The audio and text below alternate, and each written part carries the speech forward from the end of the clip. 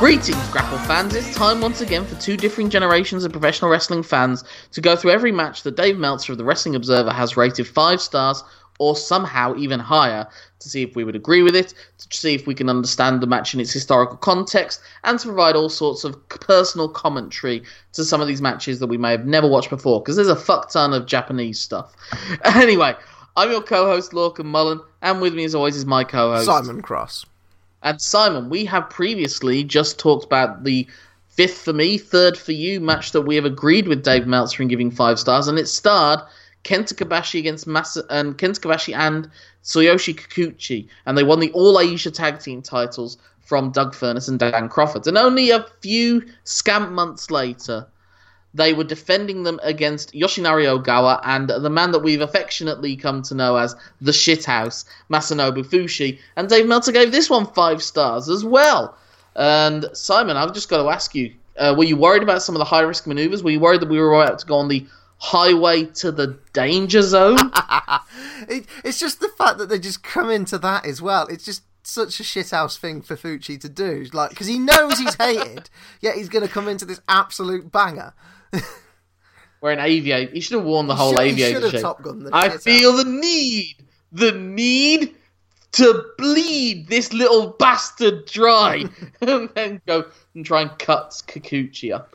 Like we were saying in the previous episode, the dynamic in Kobashi's matches with Kikuchi is that Kobashi's kind of the older brother who's having to save the younger brother at times when he gets himself into a bit too much trouble and he's too small to fight back. Although, interestingly, with this one, whilst the other one was like a heavyweight and junior against 2 heavyweights, this is really a heavyweight and a junior against 2 junior heavyweights. Yeah. And the dynamic is really, I wouldn't say Fushi and Ogawa's like older brother, younger brother, more like father and son as far as the age gap seems to be. Oh, yeah, Fuji looked a little bit tired in this match. Yeah.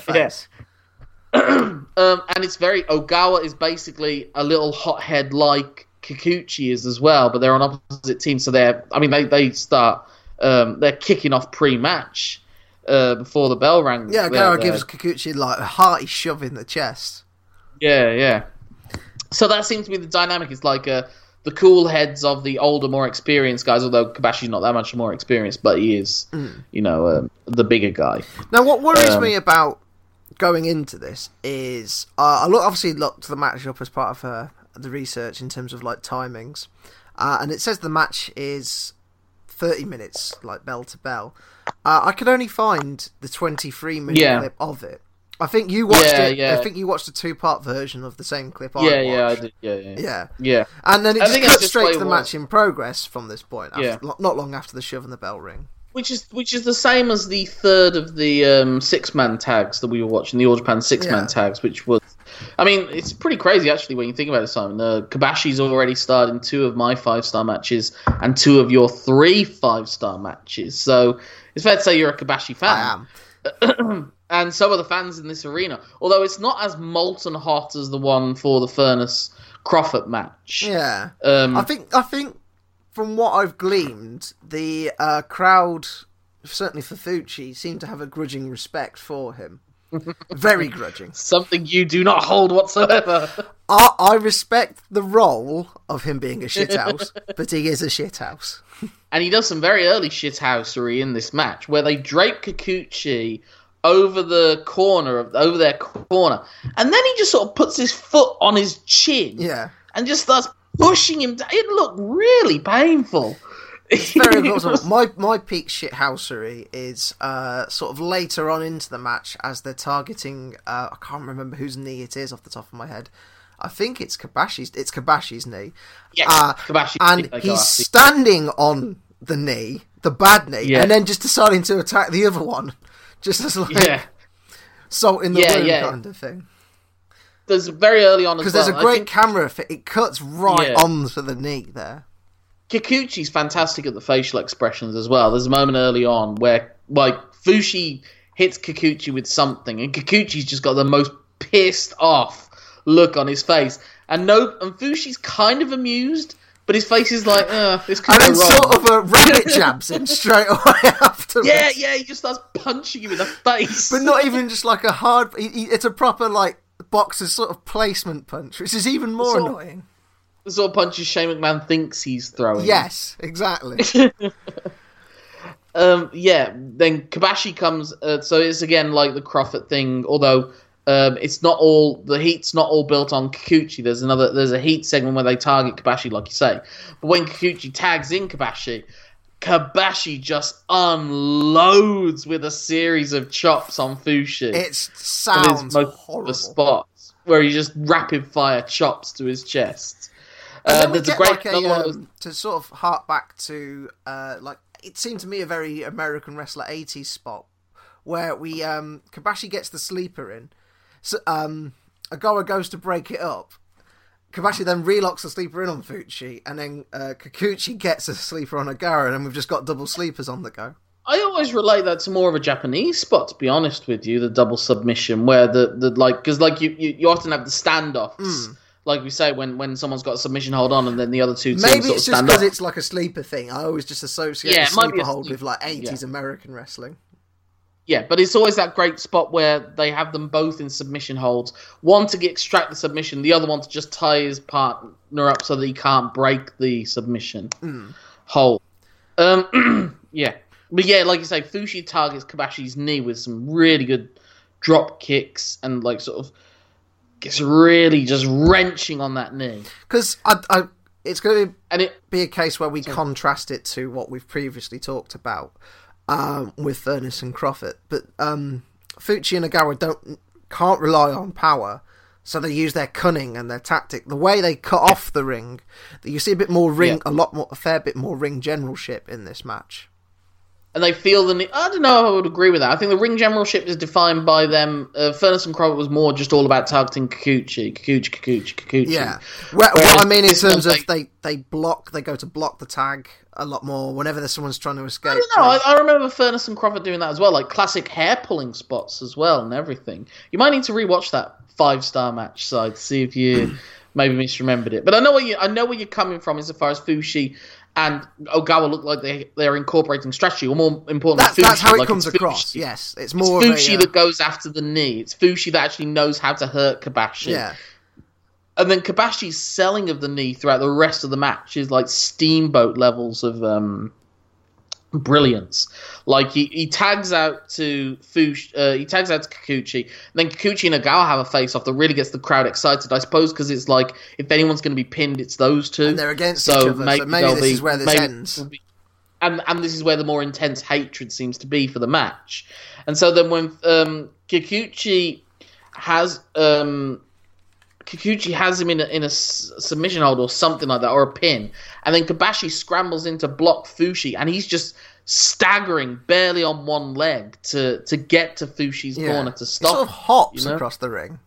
Yeah, and then Kobashi sort of helps again with they do that same spot from the previous one where he sort of gets him up for the back suplex that turns into a moonsault. They also do a cool thing where he clasps onto Kikuchi's hands as Kikuchi climbs to the top. Yeah, I have it written down as like an assisted splash kind of thing. So he's sort of like a Lucha Libre sort of. Yeah, he sort of turns it into a twisting splash off the top. Just really cool. And then Kobashi goes and hits a moonsault, but does his knee in doing it. Yeah. So I would have been the finish, but his knee is so screwed. And I love Kikuchi just diving into the ring with a headbutt at one point to break up a pinfall. He did that, I think, in the last match. He hit like a flying forearm break as well. He just loves chucking himself about the shop. Yeah, that's the thing. I've got it. Kobashi hurts his knee doing a moonsault, so he tags out, and Kikuchi immediately comes in with a diving headbutt. And so Kobashi has to try and block Fushi from tagging in, so that's when he does like his hobble crawl to try and get him to stop. And then just Kikuchi is utterly... So it's like that sense that Kobashi's been neutralized, so now Kikuchi's ripe for the picking, and Fushi hits like a couple of backdrop suplexes on Kikuchi. A couple? He fires off like 3 or 4. Yeah. And then Fuchi dodges. Oh yeah, Fuchi dodges a Kikuchi missile dropkick that hits Kobashi. That's a scary. That was a crowd reacts to that as well. Like, yeah. I thought that would have been it. I thought that's where the match would have finished. Yeah, that would have been an obvious one to finish it on. And then you're getting down to the finishing straight. Fuchi gets a really close fall with a Thez press on Kikuchi. And then Kikuchi immediately gets one back with the German suplex. With a German suplex. Again, beautiful bridge. I think at that point, Fuchi tags in Ogawa, does it? Or does Kikuchi pin Fuchi? I think he pins Fuchi. Because Fuchi goes for the roll, right, and then he rolls through and... Yeah. Sort of gets that. It's the classic O'Connor roll. I think we might have finished the Ric Flair beat Barry Windham with in the third match in that series, but without the pulled tights. So Kikuchi gets the big win on Fuchi, which might have been because they might have been setting up a junior heavyweight match between the two. Because like I said, around this time, Fushi's like a 4-year-long junior heavyweight champion. Because the junior division wasn't really as respected in all Japan, or it wasn't treated as reverently. So they sort of became just sort of tag team partners. Like I said, the All Asia was it's almost like an open weight title. Yeah. Like juniors can hold it with heavyweights. Like I said, this was a match where there was 1 heavyweight and 3 junior weights. And also because All Japan had a bit of an isolationist stance at this point. So whilst Jushin Liger's having these matches with guys coming in from other areas like the Great Sasuke and Ultimo Dragon and all these other figures, All Japan was very... Like, if you look at the Super J Cup in 94, like, it's New Japan, All Japan, Michinoku Pro, War, WAR, and whatever promotion that... what's-his-face? Really unimportant guy that always was able to get into these things. But there was, 5 promotions, but not All Japan, you know? Yeah. So that's where the junior heavyweight division kind of lost its luster, and this was sort of its time to shine, really.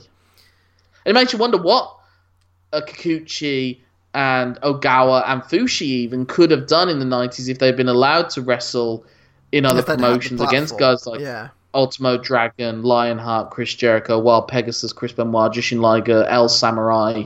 A Wild Pegasus versus Kawada match would have been interesting. Wild Pegasus versus Kikuchi match. The Battle of the Dynamite Kids. Yeah, there's another one. So yeah, this is just another great match. Kobashi and Kikuchi were a good tag team, I think it's fair to say. Yeah. And this was, like I said, like a rare moment for the juniors in All Japan to shine. Ogawa would become like a perennial 6th man in like 6-man tag team matches. Like after Jun Akiyama came in, then it was Ogawa. And Ogawa did actually, in Noah, have a brief run with the GHC heavyweight title. But he was never seen as like a tippy-top guy. Yeah. Again, like kind of lacking in maybe some of the charisma and some of the best. Like he's the least interesting part of this match. He is, yeah. He's just a... I don't want to like undercut him, but he's the... If you had to change a part, it'd be that part to minimise like the impact. Although I believe this isn't the last 5-star match that Ogawa's a part of. No. But again, it's like a case of maybe it's like Taue. The reason he's in the number that he's in is more the company that he kept. Yes. But that's not to say he's not a good wrestler. It's just he's around arguably great wrestlers. Kobashi, some would argue, the greatest wrestler of all time. So, and he keeps up with him, you know. So, yeah, we've got 2 more Ogawa matches to go. I'll just check if we've got any more Fuchi matches to go. Yes, we have 1 more Fuchi match to go. We have no more Kikuchi matches. So we've had our 1-2 of Tsuyoshi Kikuchi. Like I said, maybe an unfortunate guy with the promotion that he was in at the time. But he was, he did his job amazingly in this match, and he bloody loves the Dynamite Kids. There's nothing, as a wrestler anyway, there's nothing wrong with that. No. So, you asked me last time, so this time I'll ask you. Would you give this match 5 stars, Lorcan? I think because it was up against Furnace Crawford, like, immediately after, it pales in comparison, but only, not like a pale white ghost, just in the 3rd layer of tan before you go on Taui or something like that, compared to the final coating or something. It's still a very, very good match. I think the fact that we come in 7 minutes in probably hurts, maybe. The fact that we just feel like we're not getting the complete picture. That's why I asked the question so early on, because Yeah. I agree with you. It's not quite as good as what we've previously discussed, but with maybe that are still being set properly by seeing those extra minutes of footage, we might have a different mindset. Yeah, possibly. I don't know if we would, because it's like the opening stretch, which is still at least a bit of a feeling out process. Maybe. Psychology comes from everywhere in wrestling. I think it's more just, if Furnas and Crawford set the standard of what a tag team All Japan 90s matches that's 5 stars, this isn't quite up to that standard. No. And therefore, if that's 5 stars, then this one can't be 5 stars. If that's your bottom. I don't know if that's your bottom, but, it's that question, isn't it? It's like almost... That's the attitude. Like, does a match? I think usually a match ascends to being a 5 stars, whereas I worry with this sometimes. Maybe we're assessing it at 5 stars, and then we're like looking for nits to pick. It's like in a driving test, you start at 100 and then you go down. Yeah, but do you know what I mean? It's like, very difficult to overcome that, because we are picking matches which have been determined. Well, that's the whole nature of the beast. The nature of the beast. It's the nature of the beast. Yeah. So it's like, and then you get into the whole 6-star thing, which we'll save that conversation. It's actually coming a lot sooner than you might expect, Simon, but we'll save that conversation for now. Another great match. It's a great double bill to have if you feel like watching Kobashi and Kikuchi in 92 just have some fantastic tag team matches. And out of the matches we've said are 5-star, well, the ones I've said are 5 stars so far, I think... The one we've just most recently discussed is easily the shortest of them. So if you want to just if you haven't got a long period of time and you want to watch something. Yeah, these matches, both these videos are about 22 minutes each. The matches, this one cut down. But they both feel like sprint. You're surprised at the length of time that it actually is. Yeah, the pacing's good. Everything's just really good in this. So, Simon, we're staying with All Japan Wrestling, but it's All Japan Women's Wrestling for our next match. It's match number 30 on the list, and it's a return to All Japan Women for the first time in a fair few years. Their previous one that had been given 5 stars for All Japan Women was back in 1987, and now it's 1992, and another tag team has separated, and they're wrestling in a hair versus hair match as Manami Toyota takes on Toshio Yamada on the 15th of August, 1992. But until then, Simon, if people want to get in touch with us, how can they do so? They can get in touch with us on Twitter or on Facebook, or they can get in touch with us at our email address, which is LMTYS. I'll start that again for clarity. That is LMTYSpod@gmail.com. If they want to get in touch with me, it's Lorcan Mullen. That's LORCANMULLA for applied, N for not applied. When you use the knots, it's just such a derailing thing sometimes. Sometimes it's just what you got to do, so. That's my email address. If you put @gmail.com on the end of it, if you want to look me up on Twitter, Facebook, Instagram, Letterboxd, all those sort of things, that's where you can find me. And Simon? If people want to get in touch with me directly, they can get in touch with me on Twitter, where I'm so known as Simon Cross Free. So known for the amount of times I anticipated the word shithouse would be used in the first 5 minutes of this episode. I think I pretty much nailed that. I thought you were going to go for the 3 juniors in this match or something. You could have saved that for your last shithouse match, which we've got coming up. But until then, this is the next match does not involve shithouses, to the best of our knowledge. But until then, my name is Lorcan Mullen. My name's Simon Cross. Thank you for letting us tell you something. Have a 5-star time until the next time.